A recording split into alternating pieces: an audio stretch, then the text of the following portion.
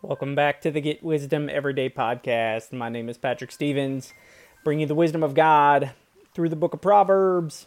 So let's get to it. Today's proverb, chapter 12, verse 15. Fools think their way is right, but the wise listen to others. It's time to reflect on this. One thing I've noticed with pride is how quickly it takes over our thinking. This is especially true if we're not self-aware about it. It's important to intentionally lay down our pride so we're able to listen to others' points of view. I'm starting to learn if I get over emotional about my point of view, it's most likely my pride trying to be right. The fruit I'm looking to produce is peace, patience, and kindness, and it's not pride, anger, and frustration.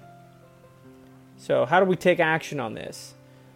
Pay attention to every time you get over emotional, and then do your due diligence and confirm if it's pride. If so, push it away or lay it down, and what you need to do is put on peace. Then listen, and I mean truly listen, and get understanding about that situation. God bless.